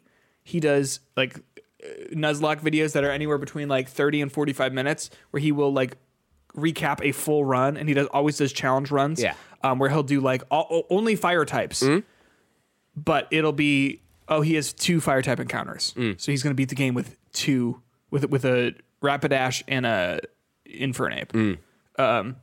Crazy stuff. He's very well spoken. You know how long that must take? Things are great. They're great. Oh, I'm watching him. I'm like, dude, you did this for 30 hours. And Holy shit. I'm looking at some of his videos, like 150,000 views. Like, yep. I mean, that seems like a lot, but like, can I tell you this? I am very proud of Flygon HG. I discovered him like last year when I was just like big into watching Nuzlocks, and since I have discovered him, he quit. He has a PhD in I don't know something. He's like a doctor. That he quit his day job so that he could do Pokemon now because he's received so much support because he's like the best in the game, in my opinion. People talk about Pokemon challenges. He's a YouTuber who does like Nuzlocke reactions. I find him to be a little cocky, but Flygon HG, humble beginnings, humble man. I love him. Pokemon Sleep. I guess I'm gonna learn that I'm a Goomy. Just sleep. Just go to sleep. You're a Goonie. What Pokemon? Goomy. Yeah. What Pokemon would you be if you had to choose to be one for sleeping in terms of your sleep? Which one doesn't sleep well? Because I'm to that age when I just wake up at 5 a.m. Let me tell you. Okay, let's speak of my sleep for a second. I had my first Saturday to sleep in since, I don't know, forever. Yeah. This weekend, What should happen? No alarm was going off in my home. My silly little dog is on me, and he has learned that if he wants to get me up, he just puts his little paws right on my bladder, makes me have to go to the bathroom. So 5 in the morning, he's just on top of me, and my lovely wife just literally just pulls him off me, and then he went back to sleep. However, I was already up, so he ruined it for me. I'm so sorry to hear that. That's why I don't sleep anymore. My dog was cute. But if you had to choose a Pokemon, which one would you be? To sleep? Yeah. I'd probably be a Vaporeon. Sure. Maybe might be a Kakuna with the way that I sort of... No, I Vaporeon because I would assume he pees a lot in the middle of the night. Oh, okay. Remember, I'm getting older. I guess that's true. Maybe I would be Mega Geodude. Rayquaza. Oh, why a Mega? I fucking love. Me and my friends were talking about like, what Pokemon would you be? And we were talking about, like, we were all giving like answers like, fucking Bidoof or whatever. And that got to me, I was like, probably Mega Rayquaza. Pokemon Sleep, and then they announced this very silly named item called the Pokemon Go Plus Plus, which is like a. Remember when the Pokemon Go Plus came out? It was like a little button that you could press. It pairs with Pokemon Go. Apparently, Pokemon Go Plus Plus is used in Pokemon Sleep. I don't know about that. Oh, I used to have one somewhere, but I can't find it. It was on my desk, but is it on the floor? I can't find it. Does it just like you click it and you catch the Pokemon, Yeah, or what? it uses all your Pokeballs, and then you come back and you're like, "Why are you using all my Ultra Balls? I'm saving those for something rare." Yeah. And then you got Pokemon Scarlet and Violet DLC called. There's 2 of them. One is called the Teal Mask, and then the other one is called the Indigo Disc. That sounds dirty somehow. I don't know. Hey, girl, let me see that Indigo Disc. Can I see that teal mask, man? Come on. It does. It kind of does. Yeah. And they didn't show any gameplay of this, and I have a theory. Maybe this is shitty of me. Maybe is it because the gameplay doesn't look good? Well, because they can't with a straight face say buy this. See, you're a negative thing. Instead of having it a 3D open world, it's a 3D open world visual novel. So you just have to click to the next image, and they've decided to have stills of everything. I would like that. I have gone back to Pokemon a few times in the past 3 weeks. The Scarlet and Violet. Yeah, or whatever and let me tell you something. Yeah. I just can't get through it. It is like every time. Dude, I had to stop. I could be wide ass awake. I could be on 7 cups of coffee like I currently am right now. And if I get that game open, I go like 2 feet and I fall asleep. I am a huge Pokemon fan. Yep. You are too. Yep. Huge. But damn it, I cannot play this game. It's terrible. It's terrible.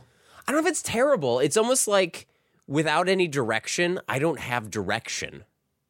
I think that the way that they did it, and we talked about this a little bit when it came out, I think that the way they did it was just not the way to go for me personally. Like, I appreciated Sword and Shield, the way that the environments were like open, and you know what I mean. Yeah. But like there was still like direction. I guess what you're saying. Like, there's still Sword like direction. and Shield was my perfect Pokemon game.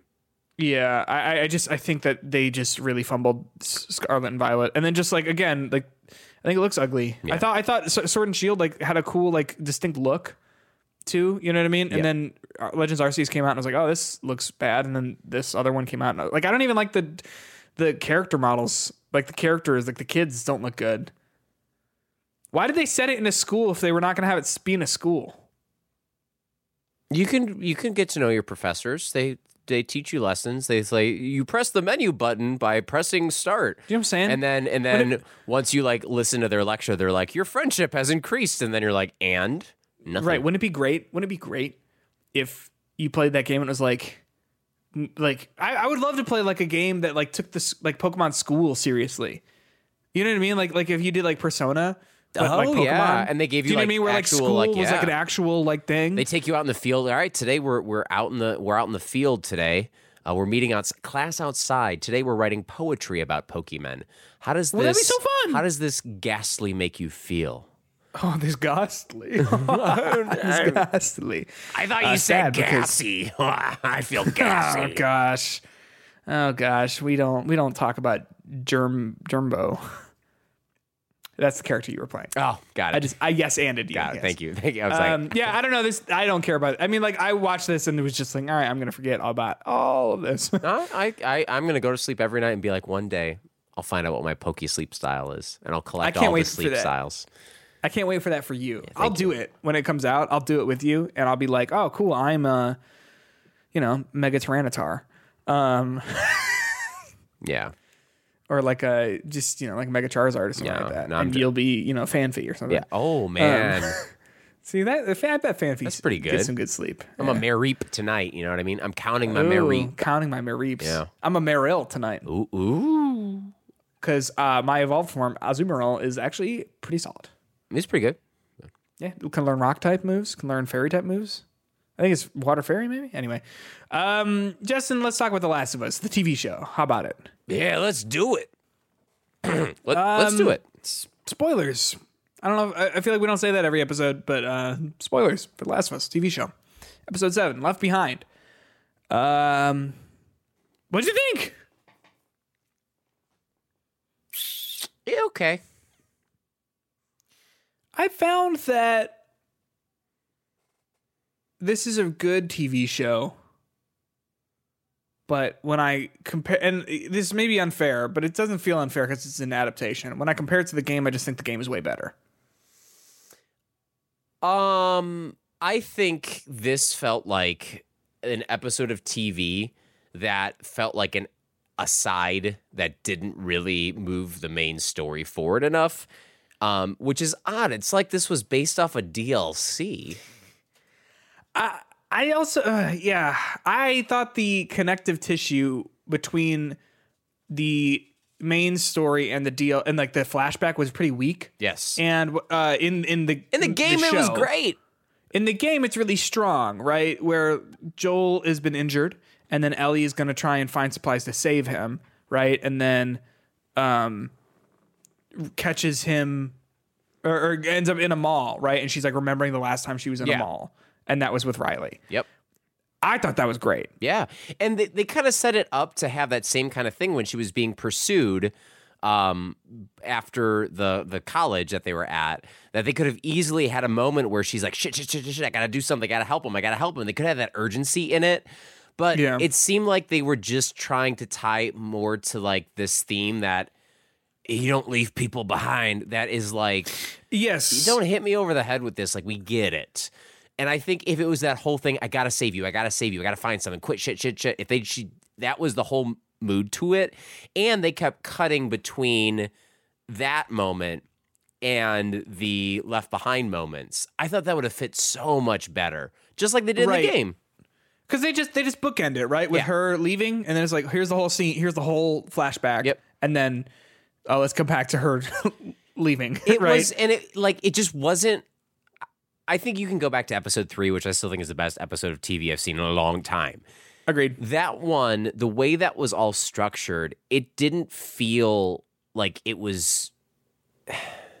It felt complex with how it was all arranged in just the story of the two of them in a way that purposeful. And purposeful. This one, it was just like, we have this beginning, we have a middle, and we have an end. And that's all it kind of got us. And it didn't satisfy with any of those stories. I thought the ending of the flashback scene, very disappointing and sudden. The beginning was just not great. And then the ending, I was just like, okay, yeah, you didn't leave. Duh. Well, right. Like in them talking about the behind the scenes of the episode, to be entirely honest with you, I know you've been listening to the podcast that goes along with the show, and I know you've recommended it, and I am interested in listening to it. I just haven't had the time. I found that I disagree with like a lot of the interpretations of like Neil Druckmann about The Last of Us, which is odd because like he's like the writer, like you know what I mean, like he's like one of the writers for it, like one of the main writers, and so like every time like he talks about his interpretations of it, I'm always like, whoa, I like do not agree. Like he compares like the whole like leaving Riley behind, like with leaving Joel behind, and I don't. It felt like an odd comparison to me because I don't see any parallels between Joel and Riley. So I think you're taking the context of Druckmann is talking about in the video game. I don't think that's what he's talking about. He's talking about in this episode, in this show, with how they structured it. No, that's what I'm saying. That he's saying like that there's this parallel between leaving Riley behind and leaving Joel behind, and she's not going to leave him behind. She's not going to leave him behind. And for me, I'm like, well, she didn't choose to leave Riley behind. She fucking died. And like Ellie would have died too if like she wasn't immune. You know what I mean? So it wasn't like she made some conscious choice with Riley, really, in my opinion. Other than returning after she got mad at her. But like, to me, that wasn't like, that's not the same moment as with what's going on with Joel. But also I just feel like the relationship between Joel and Ellie is a different type of relationship than Riley and Ellie had. You know what I mean? Riley and Ellie obviously like had this crush, this love, like romantic love, and Joel and Ellie don't. Like, that's not it. Okay, so I think I need more clarification as to what moment about her leaving and coming back that you're talking about, or that Druckmann was talking about. Is it when she started to leave the mall and then came back? Is it that once they didn't turn, that they would come back? Because first of all, that was left super unresolved, and I will be very disappointed if they never come back to the end of that scene in the rest of the series. End of what scene? The Riley and Ellie scene after they were bit and they're sitting next to each other and one of them turns. So I agree. I am going to assume that they will not come back to it because she says like, could be 2 hours, could be 2 days.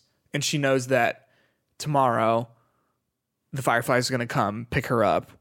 So I assume that's when they meet up with Marlene.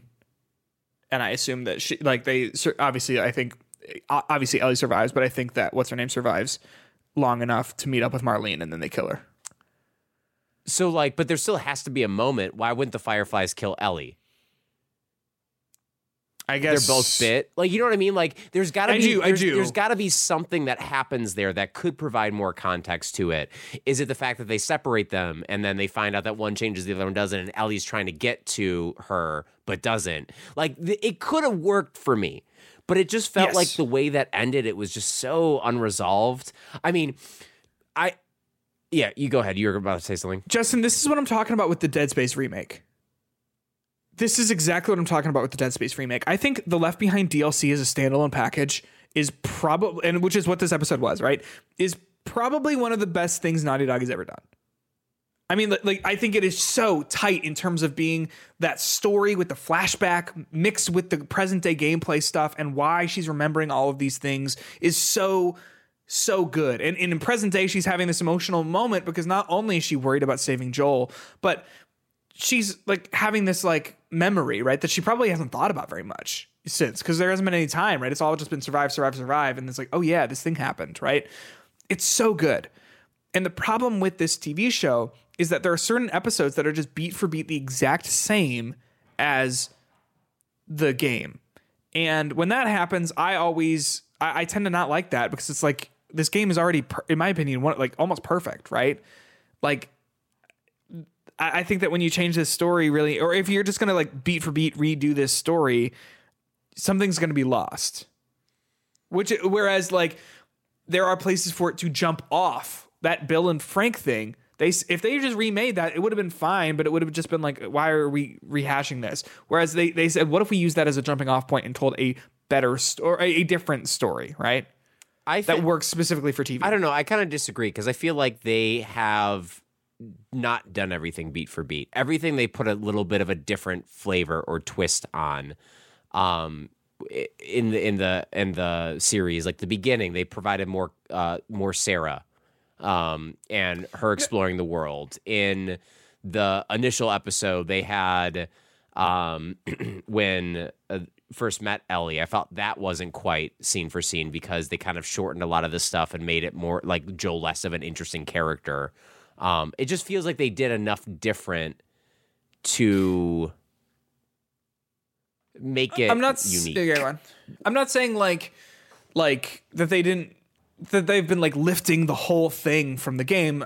I'm saying like this episode in particular to me felt like they just lifted the whole story from the game and didn't go anywhere with it. Didn't really change anything about it to make it more suitable for TV or adapt it really well. Similarly, I thought the episode, I think it's episode 2, where they're going through the museum and all that sort of stuff. Like, that's just a scene lifted directly from the game, and it's fine. Like, it's whatever, but like it doesn't elevate it to me. It's just a rehash, and it feels a little like. It feels a little, we didn't know what to do with this, so we just did the exact same thing. Does that make sense? Yeah, I would say this one, actually, its fault was it didn't go shot for what the game did. The differences that I made that I think they did well with it, I honestly think them building Riley and Ellie's relationship was better. I think one of the things that the show does really well is build relationships better over like long-term things. Like, I feel like specifically using the Bill and Frank, using Ellie and what's her name? Riley.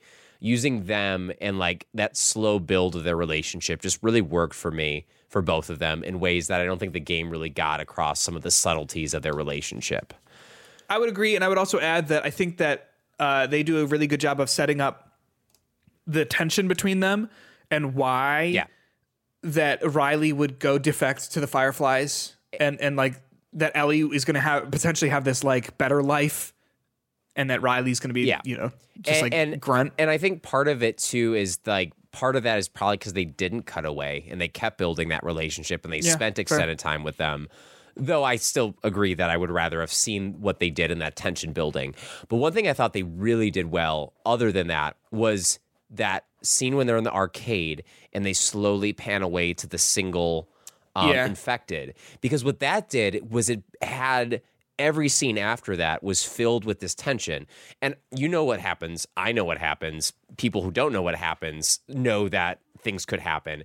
But even for me, knowing that they're doing it differently, I didn't know when that jump scare was going to come. And they kept playing upon that when you heard the screaming in the Halloween store. Like, oh, God, this is the moment. I thought that was happening there. So I never really knew what to expect of when that jump scare would be, because they showed that moment like, oh, God, something's going to happen. When is it going to happen? And I forget, like, in the actual DLC when that happened, but I thought how they broke up that moment between them was perfect. That's how it is in the game. Is it the same thing in the game at that moment? So they're dancing, they have their kiss, which, by the way, in the show I thought was spectacular. Oh yeah, so many good things with that. Yeah. But so they're dancing, they have that kiss, and then they realize like, oh shit, we're being really loud, and then it's a horde of infected run in. So I didn't like about the TV show that they did well in the game was the mixing of the present and the past in a way that just felt perfect. Agreed. This one missed it in the TV show, but I feel like it developed the relationship better, created tension, and the worst thing about it was the bookends for me, the connection thing. And I thought because of how they did it, it just really felt like an aside. It felt like it wasn't important. It felt like it gave context to Ellie, but it didn't bring much of anything else. So while I didn't like this episode on like a backward, like a how it fits into the whole thing of it, it felt like a piece of DLC. It feels unessential. It feels like you could skip it and be fine. I liked how they built that relationship, and I think Bella Ramsey is fucking killing it as Ellie. And I'm going to say something controversial, Peter. Tell me. Uh-oh. I like her better than the Ellie in the game. Whoa. I think she's doing a good job. I think that I would say I probably prefer Ashley Johnson. I would say, obviously, I know where she goes in the second game, and I think, obviously, like that's a very different thing. But I feel like the Ellie in the first game is pretty one-dimensional until you get to the Left Behind stuff. Then you start to see a little bit more with her. I just feel like she is much more of a developed, complicated kid in this one that I feel often takes the scene and seals the scenes over Joel whenever Pedro Pascal's in it. I think she is the one constantly being the center of attention and the more interesting character when they're together, whereas I don't think that was necessarily the case in the video game, because I think Joel was much more of that kind of like comforting figure, that like realistic figure. And in this one, it feels like Joel is often the one that is reeled in and controlled by Ellie, much like you get in the second game. Sure. Yeah, I don't disagree. I think that Yeah, I think I want to reserve my judgment about all that until it's over. And and I also want to reserve that judgment until I play part 1 again, because I know they do some better facial capture and stuff like that to get a lot more of the subtleties that the characters do. But I would contest what you said about her being a one-dimensional character in the first game. I think she's. I mean, like, I think she starts out that way because it's just like, this fucking kid, and then she really does grow into being having a lot of layers to her. I will say this though, I also didn't like what I love in the game. Joel falls on that thing, on that rebar, and then you shoot your way out of the college, and then he falls off the horse, and it's like, oh fuck, and then it's like a hard cut to, I think, winter. I think that's the transition, and which is, I just assume, like a week or two. And then you're playing as Ellie, and there's this whole tension of like, did Joel die? Like the first time I played it, I was like, did he die? And it was this whole game like setting up like Ellie needs to survive, and like Ellie's learning all these things from him. And then eventually she meets up with that the cannibal guy, and is like, I need medicine for someone. And it's like, oh no, he's alive. You know what I mean? And there's this just like nice little piece of tension. Whereas in this, just the instant answer of no, he's alive I think deflates it a little bit. I agree with that, but I think the way this was set up, it could have worked well for me if you had a better bookend to this episode. But with it being kind of a throwaway to that, like they could have easily gone into a situation where she's on her own surviving, and they're cutting back to her trying to survive at a more slow level while they cut back to her in the mall. Right? They could have done that without having Joel there, without having any of that stuff. And at the end of the episode, fuck, Joel's alive. Oh, she comes back with supplies for him. Oh my god, like that could have worked for me, and I totally get that. I understand why they didn't do the time jump, because that also didn't always make sense to me. Like why all of a sudden it's like in the middle of winter.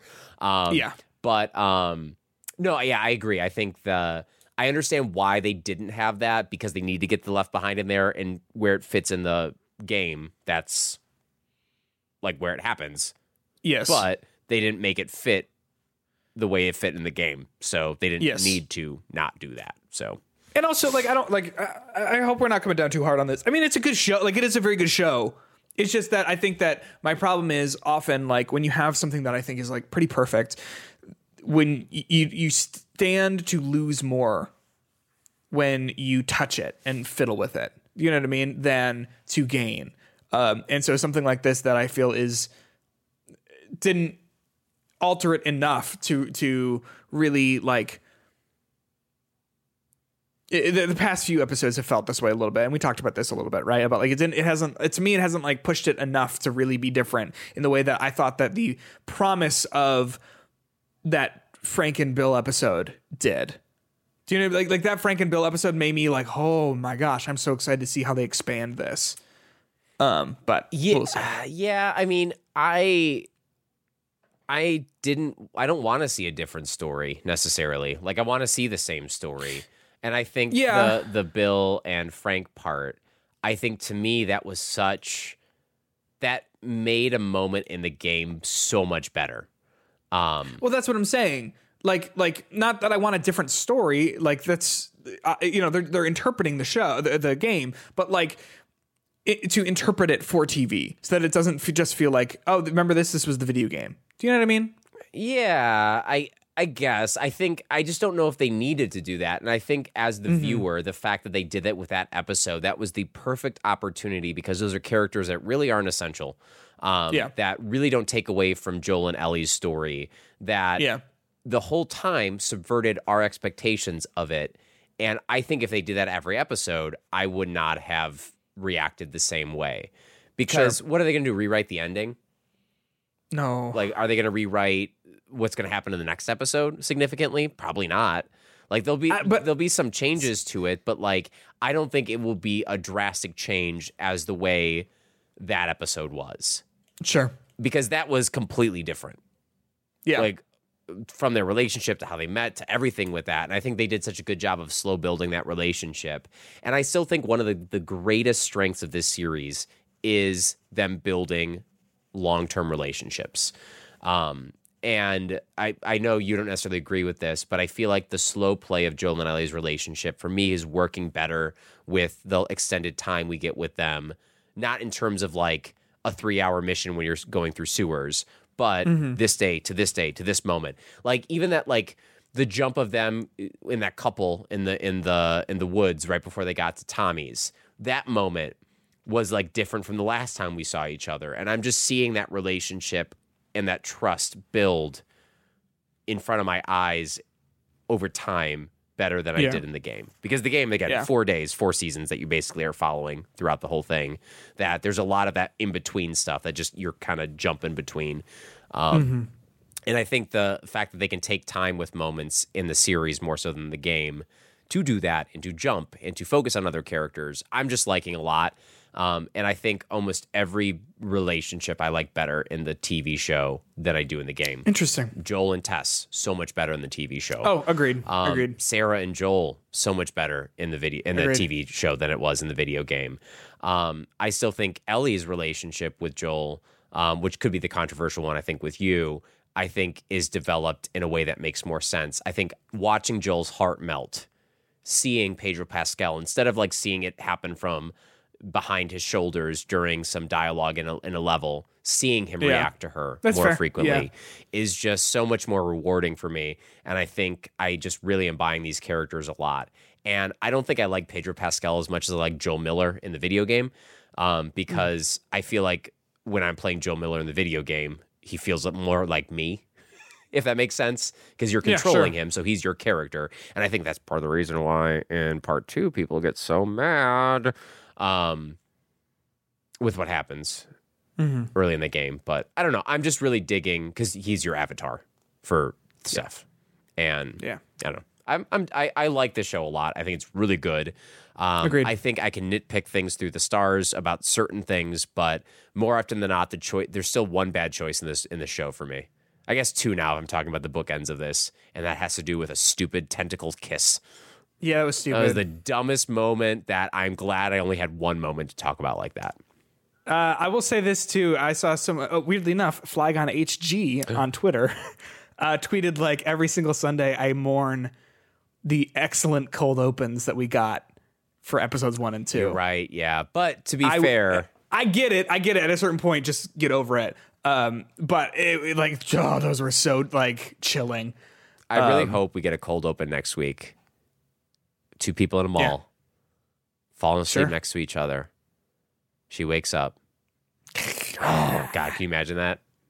Yeah, and then that could add some some depth there too. Yeah, that might fix about my her problem. having to kill her. Because I agree. Like, oh my God. By the way, I loved the scene when they both got bitten. I forget how similar that was to the game. Totally different. Their reactions to it was loved it. Like so real. Thinking about these kids who really haven't experienced this kind of stuff. Like it's just it was that was done so well. Wait, do you mean her breaking all the shit and then Riley being on the ground? No. Was that not in the game? That was in the game. Oh, but before that, like right after they got bit, before they even did the cut to that, like I forget if they had a flashback or something to interrupt those 2 moments, but like when Ellie realizes she's bit, she does that like really like primal scream. Oh, and then she just shows her hand like that, and like there's just this like sinking feeling of just like like it was so good. Yeah, agreed. Good show. Thank you so much for joining us on this week's episode of Hitbox. Appreciate you sticking around for a longer one.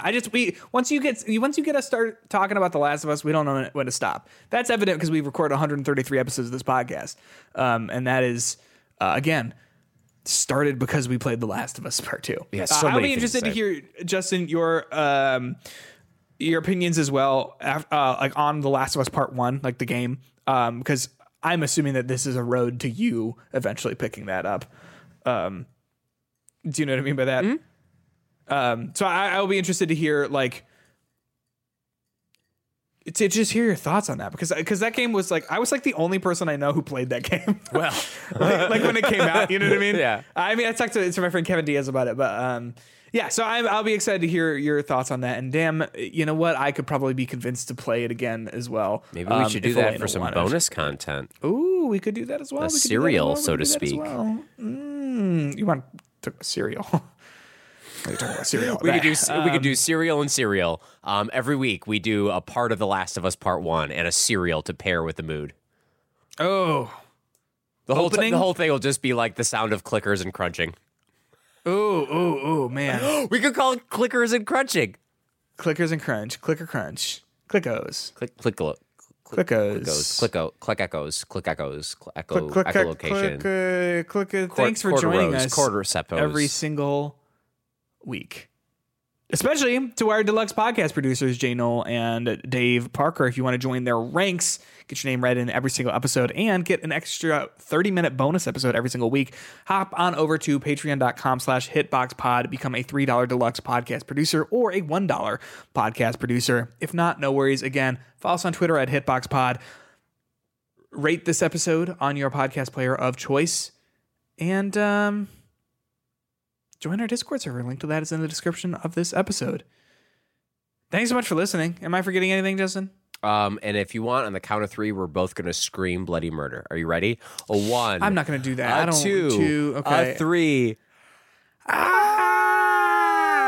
murder! 'Cause I'm screaming bloody murder. You see what I did there? Thanks so much for listening. Always remember, old games are old. Bye. I like what you did there.